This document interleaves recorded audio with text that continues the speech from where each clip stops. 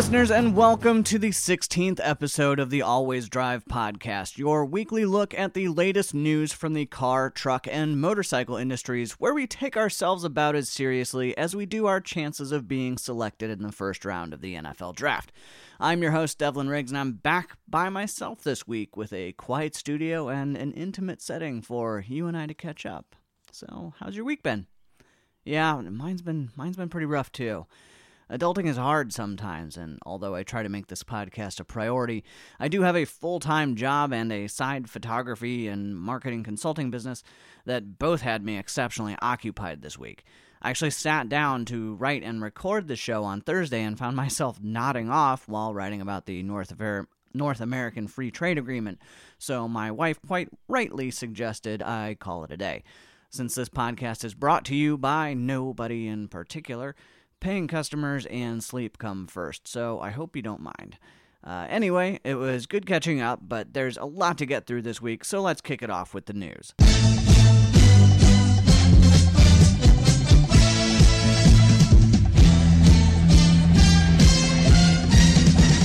First up this week, Ford found themselves in a bit of a sticky situation, and by that I mean the Snoop Dogg kind of sticky, icky situation. Apparently between February and March of this year, about 1,100 pounds of the Mary Jane was discovered hidden in the trunks of at least 22 new Ford Fusions that were made in Mexico. The weed was about worth $1.4 million, and these are being discovered in Minneapolis, of all places, where the cars are coming off of rail transport, with the drugs being discovered inside the spare tire wells of the vehicles.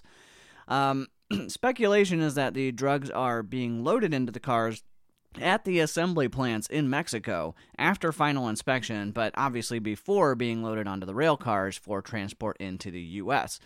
The thing is, I'm not sure who the worst actor is in this whole scenario. You have Ford for having a drug cartel member apparently able to access their assembled Fusions, border security for not inspecting well enough to catch millions of dollars worth of weed getting into the country, or the flaky drug mules on this side of the border who are presumably too stoned to remember that, they didn't have something to do today? Man. There are a lot of things about this whole situation that need fixing. In an unrelated note, I need to go grab something from my wife's trunk real quick.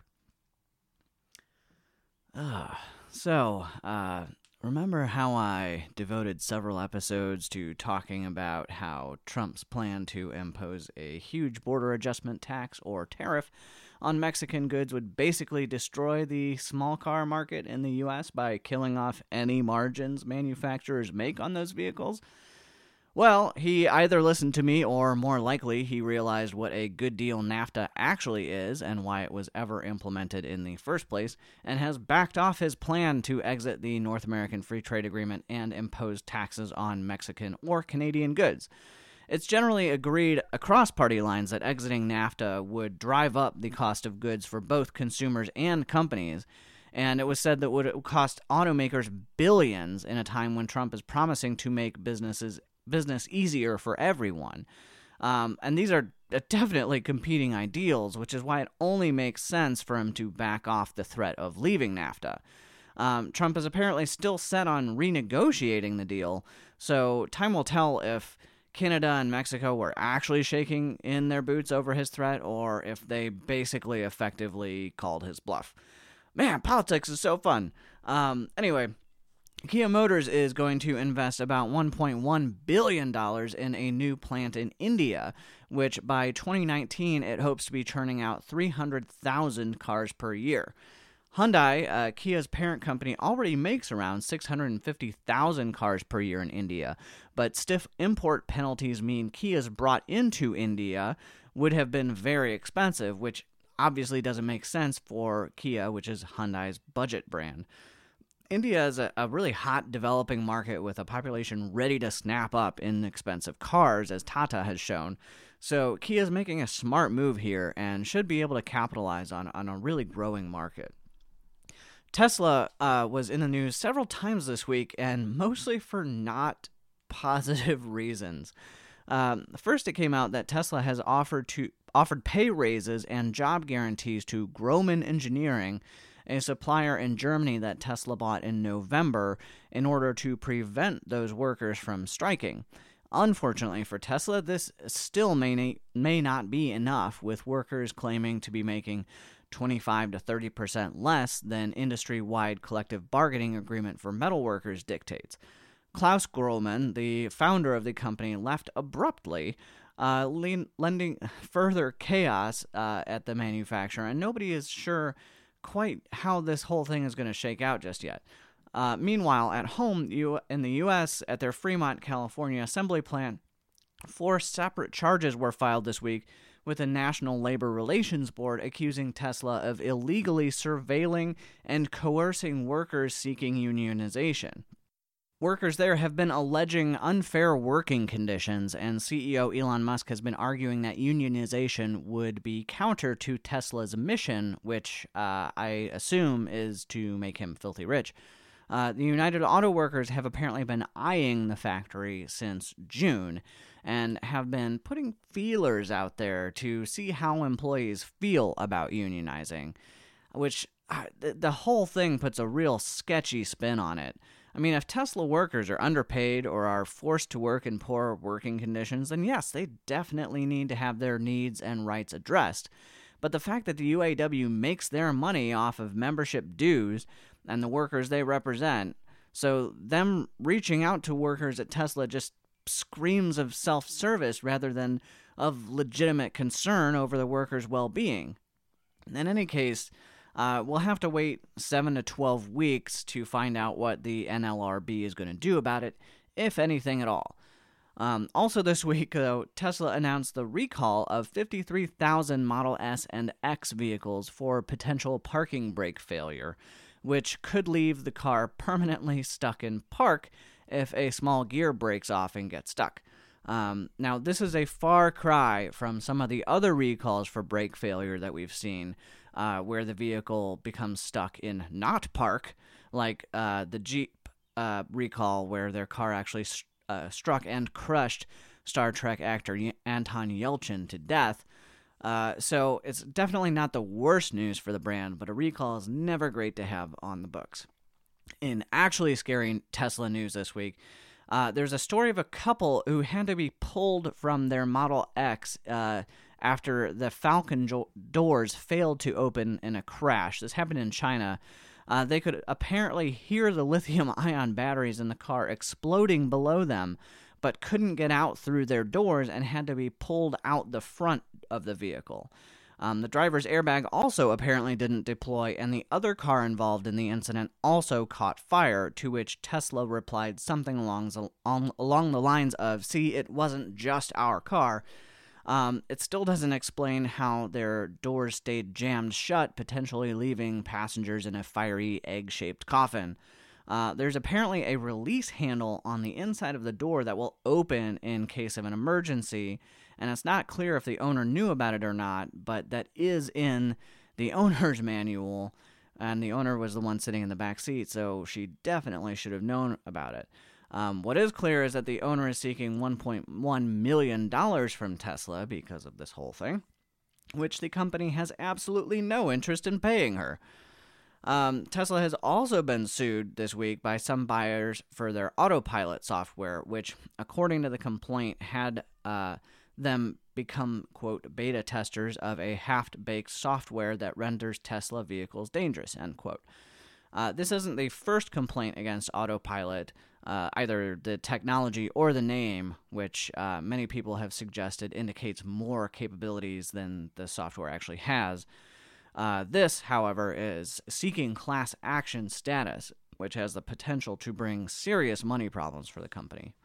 In good news, though, Tesla say it's planning on doubling its supercharger network to 10,000 superchargers and 15,000 destination charging connections. This means that more than two dozen Teslas will be able to charge simultaneously at some stations in busier areas, and they're also expanding their network along existing paths or existing routes rather, allowing for charging closer to destinations at differing intervals for people who don't want to spend an hour in Indianapolis, for instance, and would rather spend it in Terre Haute, which, hint, nobody does. But Elon Musk has also stated that we should expect from Tesla an all-electric pickup to debut sometime in the next 2 years, and that's going to come after a fully electric semi-truck, which he expects to debut in September. An electric semi would be fantastic since the diesel-powered vehicles are some of the road's worst polluters and aren't at all regulated, so providing a clean option would be a potential game changer. But they're not the only ones looking at semis. Toyota has partnered with the California Air Resources Board and the Port Authority of LA on a feasibility study of a hydrogen fuel cell big rig. Now, rather than design their own truck, though, Toyota has outfitted a normal-looking Kentworth T660, which I am told is not a Terminator. Toyota has filled what normally would have been the sleeper cab area with high-pressure hydrogen tanks and has installed 2 fuel cell stacks and a motor that provides approximately the same horsepower and torque as a normal rig. Being an EV with instant torque, it accelerates a lot quicker than a standard diesel rig, but that's about it for the advantages. Carrying a full 60,000-pound payload ranges just about 150 miles, or just more than a tenth of what you would get with a diesel-powered truck getting 5 miles per gallon. Refilling also is apparently a weakness and takes a while. Toyota is hoping to get that down to 30 or 40 minutes, which still seems like a long time. They'll be using the truck for deliveries within about a 70-mile radius of, I guess, the Port Authority. So that's the type of range where this tech would be useful in the first place. On long hauls, I think we'll still have to bear witness to the giant trucks belching out big plumes of black smoke and waking us up in the middle of the night when Jake braking downhill. Other news this month, although the month isn't quite over yet, and it is going to be May, according to Justin Timberlake, and analysts are already predicting April will be the 4th consecutive month of lower sales than the year before, which has started getting some of the most optimistic industry people out there a little worried. LMC Automotive, which originally forecast 2017 as another record-setting year after records were broken in 2016 and 2015, has had another look and said, well, on second thought, maybe not. A sales decline this year, which now looks probable, would be the first down year since 2009, but auto manufacturers aren't going down without a fight. Incentive spending has risen about 13%, or up to $460 per vehicle on average. This year, through the first half of April, according to J.D. Power and Associates, the data provider for LMC's forecast, the increase has cost automakers a combined $1.9 billion more this year than in the same period of 2016. But inventory on dealer lots remains at record levels, and almost a third of vehicles are taking more than 90 days to sell. And if you've ever worked in a dealership before, I've been told that 45 is really the maximum number of days you want to have a vehicle on your lot. So twice that long is what it's taking about a third of cars to sell, which is crazy. Dealers are making less money on cars, which means they're having to rely more on their service departments to make up the revenue, and fortunately for them, lots of cars are needing repairs.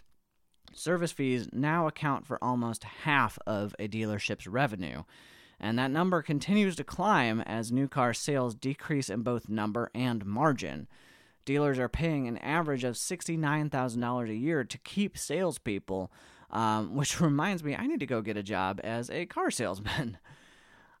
General Motors this week announced the shutdown of operations at their plant in Venezuela after they said the government illegally seized the plant. Around 2,700 employees were notified, some via text message, that they no longer had a job. They also received some sort of severance pay that apparently didn't amount to much of anything. There are some really mixed reports out there about what actually happened in this scenario, some claiming that Venezuela didn't at all expropriate the plant and that instead GM closed down suddenly amid a 17-year-old lawsuit between the company and one or some of its dealers in the country. GM actually hadn't made a single car in Venezuela for more than a year, so I guess those 2,700 employees that lost their jobs didn't really have much of a job in the first place. But what's certain here is that Venezuela, a failing state, doesn't make any sense for any car companies to be in. There have basically been no new car sales, and the country's economy, has been in absolute free fall as the country's political system is falling apart. Ford and Mitsubishi both have plants in the country as well, but they have been idled for some time, and analysts suspect that they and other companies with operations in the country could stop paying idled employees and cut their losses, just abandoning the country for more stable South American assets. So regardless of GM's motives for the plant closure, they certainly seem to be better off than they were before, so time will tell if others will follow, and I suspect they will. Now, we have so much to get through this week. I'm going to try something new and do just a series of quick hits about some of the less involved stories that happened this week. So here you go, some quick hits.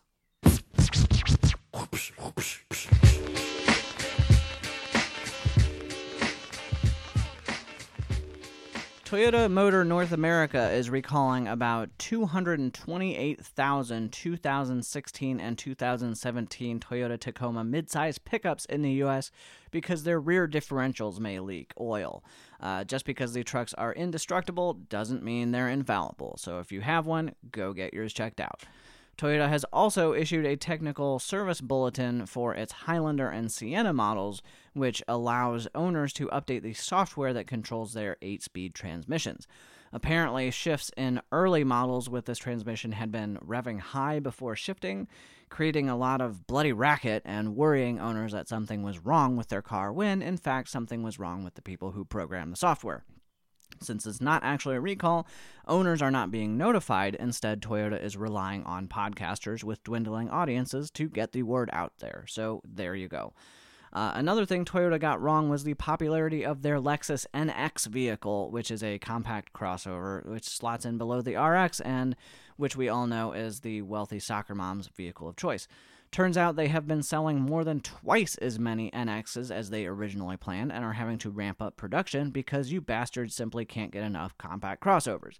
Honestly, apart from the stupid Nike swoosh split headlights, the vehicle looks really cool, has good power, is very luxurious, and undercuts offerings from Mercedes, BMW, and Audi on price, so perhaps it's not surprising to anyone that they're moving so many out of their dealerships.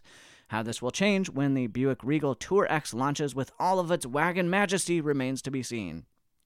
Faraday Future has been sued again, this time by an electric bicycle company called Faraday for trademark infringement, which seems pretty legit given that it is a vehicle, albeit two-wheeled vehicle, manufacturer with the word Faraday in its name. Faraday Future just can't seem to catch a break, and maybe they shouldn't, given it sounds like they are managed just like hot garbage. For those of you with weeks since Faraday Future was last sued, number boards around your house, time to reset that to 0.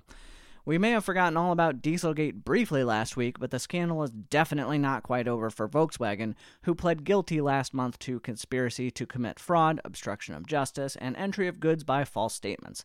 This week, a U.S. judge ordered VW to pay a $2.8 billion fine, criminal fine, as a result of a deal with the Department of Justice, which follows other fines from the EPA, California Air Resources Board, and a class action lawsuit forced the company to spend $15 billion on remediation and buybacks.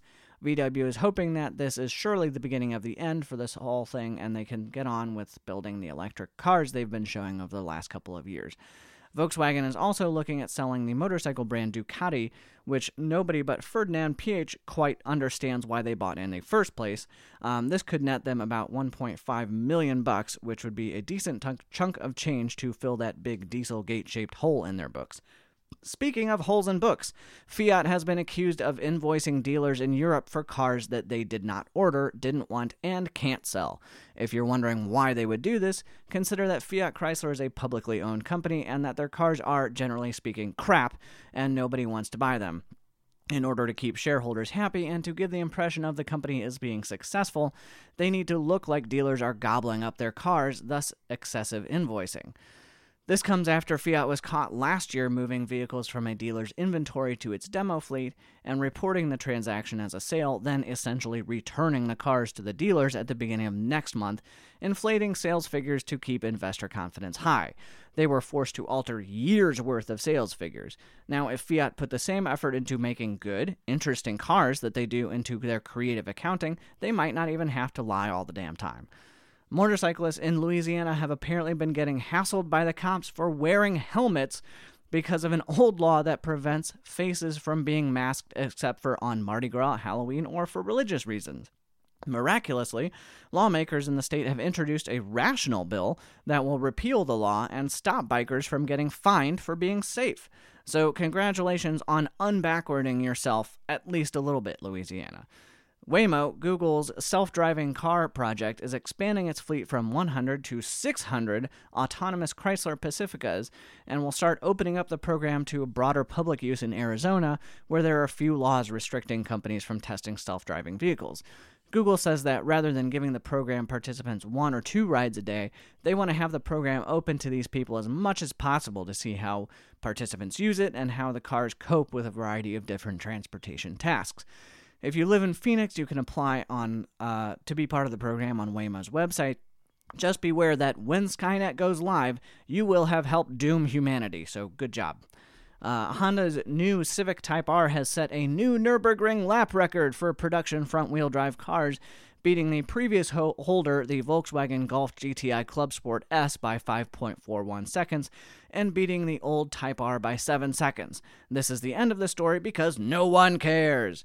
Chinese auto manufacturer GAC Motor, which I assume is not pronounced GAC Motor, but I could be wrong, has decided to take another stab at naming its flagship brand after some less than positive reaction at the Shanghai Auto Show. The company showed off several vehicles originally slated to be released under the Trumpchi brand, but noted the sheer hilarity with which some American visitors at the show greeted the name and the negative brand association with America's current president, whose approval ratings are hovering just above the bottom of the toilet bowl. This, of course, reminds everyone of Saab, the Finnish car manufacturer who was forced to change their name when the company launched in 1949 because the originally selected name, Hitlerski, had some pretty poor regional associations at the time, too. The 2017 Automotive Brand Intimacy Report from MBLM, a company I've never heard of, was released this week, and all the companies that sell motor vehicles, Harley-Davidson wound up on top of the pack, winning the male 35 to 44-year-old demographic and, less surprisingly, the 45 to 64-year-old category. BMW, Toyota, and Honda followed them in the brand intimacy rankings, and while BMW and Honda both make bikes, it certainly seems like a real coup for a company that only makes motorcycles to win this. At the same time, go up to anyone in a Harley-Davidson shirt and ask them about their bike, and it'll be pretty obvious why Harley-Davidson won. Just be sure you have a few hours to spare before asking them. Are normal Mercedes-Benz dealerships too tame and peasant-like for you? Well, good news. The three-pointed star has begun launching AMG-only showrooms, with the first in Tokyo and another likely to pop up in London soon. Globally, AMG sales have been up 44%, so Mercedes certainly sees the opportunity to grow the performance sub-brand, and standalone dealerships will certainly offer buyers a more specialized experience. We'll see if they start expanding these into the U.S., but I would not be surprised.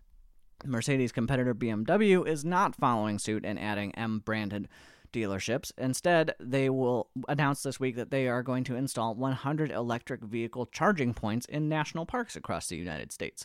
Sites will be determined by various factors, including demand and distance from other charging points, and they've already installed the first inside Thomas Edison National Historic Park in New Jersey, because everybody wants to go to New Jersey.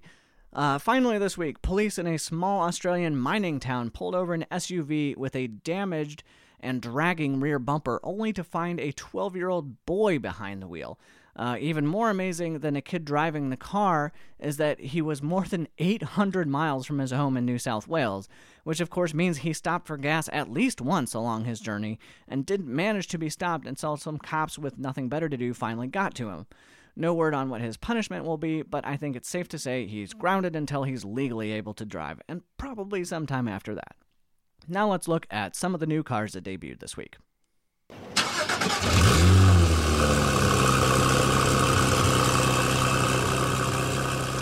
Some of you may know the name Fisker from the range-extended hybrid vehicle called the Karma that was produced in 2011 and 2012. It was a cool-looking car, but the performance was somewhat underwhelming, and they'd occasionally come over all Italian and catch fire, despite not at all being Italian. Well, now Fisker has introduced a new car, albeit only with some photos. It's called the Emotion, and again, it's going to be a premium sedan, but will be all-electric, featuring what they call game-changing batteries that last longer, charge faster, and have better range than the competitors. This will compete with the Tesla Model S, and it's a really different-looking car, with the cabin pushed really far forward and the hood lowered down. Sort of looks like an old, looks like a four-door Lamborghini Diablo, but with a more traditional rear end that obviously doesn't have to accommodate a big honking V10. Henrik Fisker also designed the Aston Martin DB9 and the BMW Z8, so you know that this car looks good, but time will tell if it actually has the performance to back up those looks or if it's just more vaporware. Something really special for listeners of mine came from BMW this week. I hear you when you say that you aren't done with diesels despite Volkswagen's best efforts, and I hear you when you say you love the Bugatti Veyron and Chiron, but that you want the same number of turbochargers without all that excessive style. Well, great news for all two of you. BMW has come through with your perfect vehicle. The new 550D is a 3-liter 6-cylinder engine featuring 4 turbochargers. That's 1.5 cylinders per turbo. You want power? Oh, there's power. Almost 400 horsepower and a crazy 561 foot-pounds of torque. You want wagon? You got wagon. This will be available as a sedan too, if you're one of the few people out there buying sedans. You want it in America? Well, up yours, stupid Americans. Well, that's what BMW says, not me. Instead, BMW says, how about this shiny new M4 Club Sport? The coupe has 454 horsepower, and we'll see a limited production run of 200 or 300, and it's the most powerful version of the M4 yet, and features various aerodynamic enhancements to increase downforce, as well as some lightweight bits to make it more nimble. It'll apparently do the sprint to 60 miles an hour in less than 4 seconds, which should be plenty of fast for almost anyone who has more than $100,000 to drop on this puppy. So go ahead and enjoy it, you rich bastards. Finally, Chevy debuted this week the catchy named FNRX, which apparently stands for Find New Roads X. It's like a Camaro and an Acura ZDX had a baby, and that baby also had a plug-in hybrid powertrain, which you probably shouldn't try to visualize. Since it's a crossover and that's all people buy anymore, it'll probably go on sale. It'll probably sell well, so expect to see another awkward vehicle bastardization in your neighbor's driveway very soon. In obituaries this week, it's not actually an obituary, but certainly the end of a motorsports era. Dale Earnhardt Jr. announced his retirement from NASCAR at the end of this season, marking the end to his 18 years of racing in the sport. I can't say that I've ever been a real fan of NASCAR or really followed the sport all that closely, but I have seen many interviews with drivers over the years, and Dale always impressed with his knowledge and humility, and he's been an outspoken advocate for better concussion care in motorsports, which is really nice to have a big name behind. He was voted NASCAR's most popular driver a record 14 times, which surely indicates how well he's liked among fans and fellow drivers. So it'll be sad not to have his name on the grid next season. Now let's jump into our deep dive.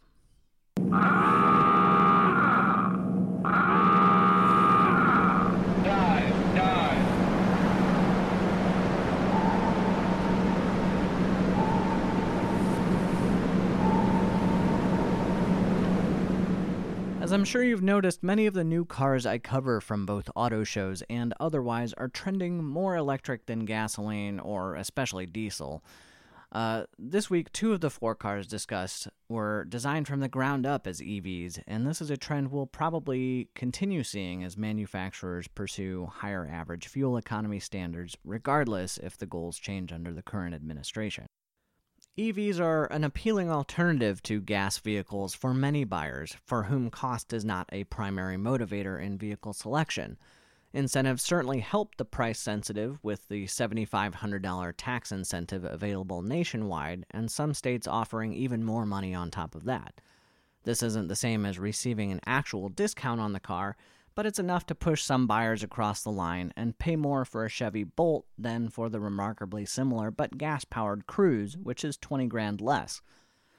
While those incentives disappear once each manufacturer reaches its 200,000th electric vehicle sale, development cost savings could help reduce the price. Batteries are far and away the most expensive aspect of EVs, and battery cost is decreasing rapidly, according to Bloomberg by 20% every year. This, they say, means that the manufacturing cost of electric vehicles will fall below that of internal combustion cars by 2026, less than 10 years away. This is the same time that Ford and several other companies expect to have fully autonomous vehicles driving us to and from work every day.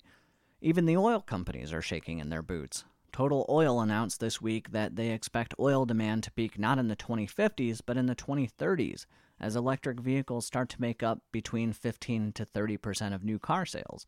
Royal Dutch Shell is even less optimistic about their future, predicting peak oil in the late 2020s. The prospect of electric cars is certainly exciting for practical reliability and environmental reasons, but the vast majority of the models of electric vehicles we're seeing don't exactly stir the soul, especially among automotive enthusiasts. When you think of an electric vehicle, what comes to mind? Chances are it's a Toyota Prius, even though it's a hybrid, or some car that looks like a stylistic derivation thereof. The Nissan Leaf, Mitsubishi i-MiEV, Fiat 500e, Ford Focus Electric, Chevy Bolt, BMW i3, Honda Ioniq, Volkswagen Golf Electric, and Smart 4.2 Electric are all basically the same vehicle shape. A compact hatchback with a funky modern interior, capable of traveling between 40 and 250 miles, and reducing your need to stop at the gas station, except for when you're craving a Monster Energy tea. Tesla's Model S and X are outliers, but exceedingly expensive ones, and even then, they're a sedan in an awkward egg-shaped pile of ugly. All of this presumably led Autocar this week to ask, is the EV killing the performance car? Obviously, the Model S's insanity mode, you get some killer acceleration figures, but it's a heavy car due to all those batteries, which drastically affects its handling. And I think Elon Musk himself would agree that calling the Model S a performance car would be pretty inappropriate. It certainly performs well during acceleration, but its function is not to thrill the driver, but rather to provide a luxurious gas-free driving option. But is this what our future holds for us? Electric vehicles that merely exist to get us from A to B, but not to put smiles on our faces? And where are all the electric performance cars? The truth is there aren't that many on the horizon. Mercedes-Benz, Audi, Porsche, and BMW have all shown that they're capable of making electric performance cars, and someday maybe we'll see them start showing up in fancy parking lots in rich parts of town, but I'll almost certainly never be able to afford an R8 e-tron or SLS e-drive. Last week, I was excited to cover the MG E-Motion, a small two-door electric sports car slightly larger than a Miata, and although we'll probably never see it on our shores, it's still a sign that at least someone is thinking about accessible electric performance cars. So is it really that bad that we haven't seen more like the E-Motion? I don't think so. Truly, this is a revolutionary time for cars, and there are a lot of similarities between this time and the birth of the motor vehicle. Not the original birth back in the early 1800s, but with the birth of the moving assembly line and popularization of motor vehicle travel in the early 1900s. Like back then, what we're seeing now is many different people and companies all trying their hardest to bring to market the first generation of a new way to travel. Sure, we've had cars for a long time now, but early motor vehicle models from manufacturers throughout Europe were based on modified horse buggies, so in development, progress is always made from familiar reference points. On Henry Ford's Model T production line between 1913 and 1926, they made basically the same car with small variations, and all of them came in just one color, Japan Black, because it was the only paint that would dry fast enough with the speed at which Ford was cranking out new vehicles to meet the demand. While demand for electric vehicles isn't quite as ravenous, many car companies are cranking out new vehicles as fast as their developmental cycle allows to ensure that they get a piece of the pie and aren't left behind when the market begins to transition more quickly away from internal combustion engines. What this has gotten us, for the most part, are vehicles that are similar to one another, not because those will be the only options available, but because those are the best starting point for cars to master electric vehicle development and production. We're already starting to see some variation in the market arise, with Volkswagen, Chevrolet, Toyota, and others debuting electric crossovers, which aligns with what the current vehicle market demands. Sports or performance cars have always been niche vehicles, selling in small numbers, sometimes barely warranting their existence. But that doesn't mean that they'll never get made. Ford certainly didn't stop with the Model T, and in fact went on to produce one of the most thrilling and successful performance vehicles of all time with the GT40. We, as automotive enthusiasts, just need to be patient and appreciate the fact that, while there may not be many electric performance cars on the road or debuting at auto shows right now, it won't always be that way. And given the pace of development, I don't think we'll have to wait the 56 years it took Ford to get from the Model T to the GT40. So, finally this week, I want to close with our call to action. I guess it's a good thing I asked for everyone's patience last week, since it took me some extra time to get this episode out this week. So today I'd like to encourage everyone to go on a bit of an adventure. This week I'll be headed to Salt Lake City for a conference for my real job, and I've been asked to be a presenter at the final session of the conference. It's got nothing to do about cars, but since the last day is on May the 4th, you can bet your ass it's got everything to do with Star Wars. In any case, I submitted an abstract to speak at this conference, not because I'm a particularly great speaker or good in front of crowds, or because I'm extroverted, despite what you may hear through your speakers. I did it because it's something different that I haven't done before, and I think it'll be good for my professional development. Sure, it's kind of a lame adventure, going up on stage and speaking to a bunch of people about the best practices in a very niche industry, but I'm broadening my horizons and trying to do something different. So get out there and have an adventure this week. Let me know what you did and let me know how it went.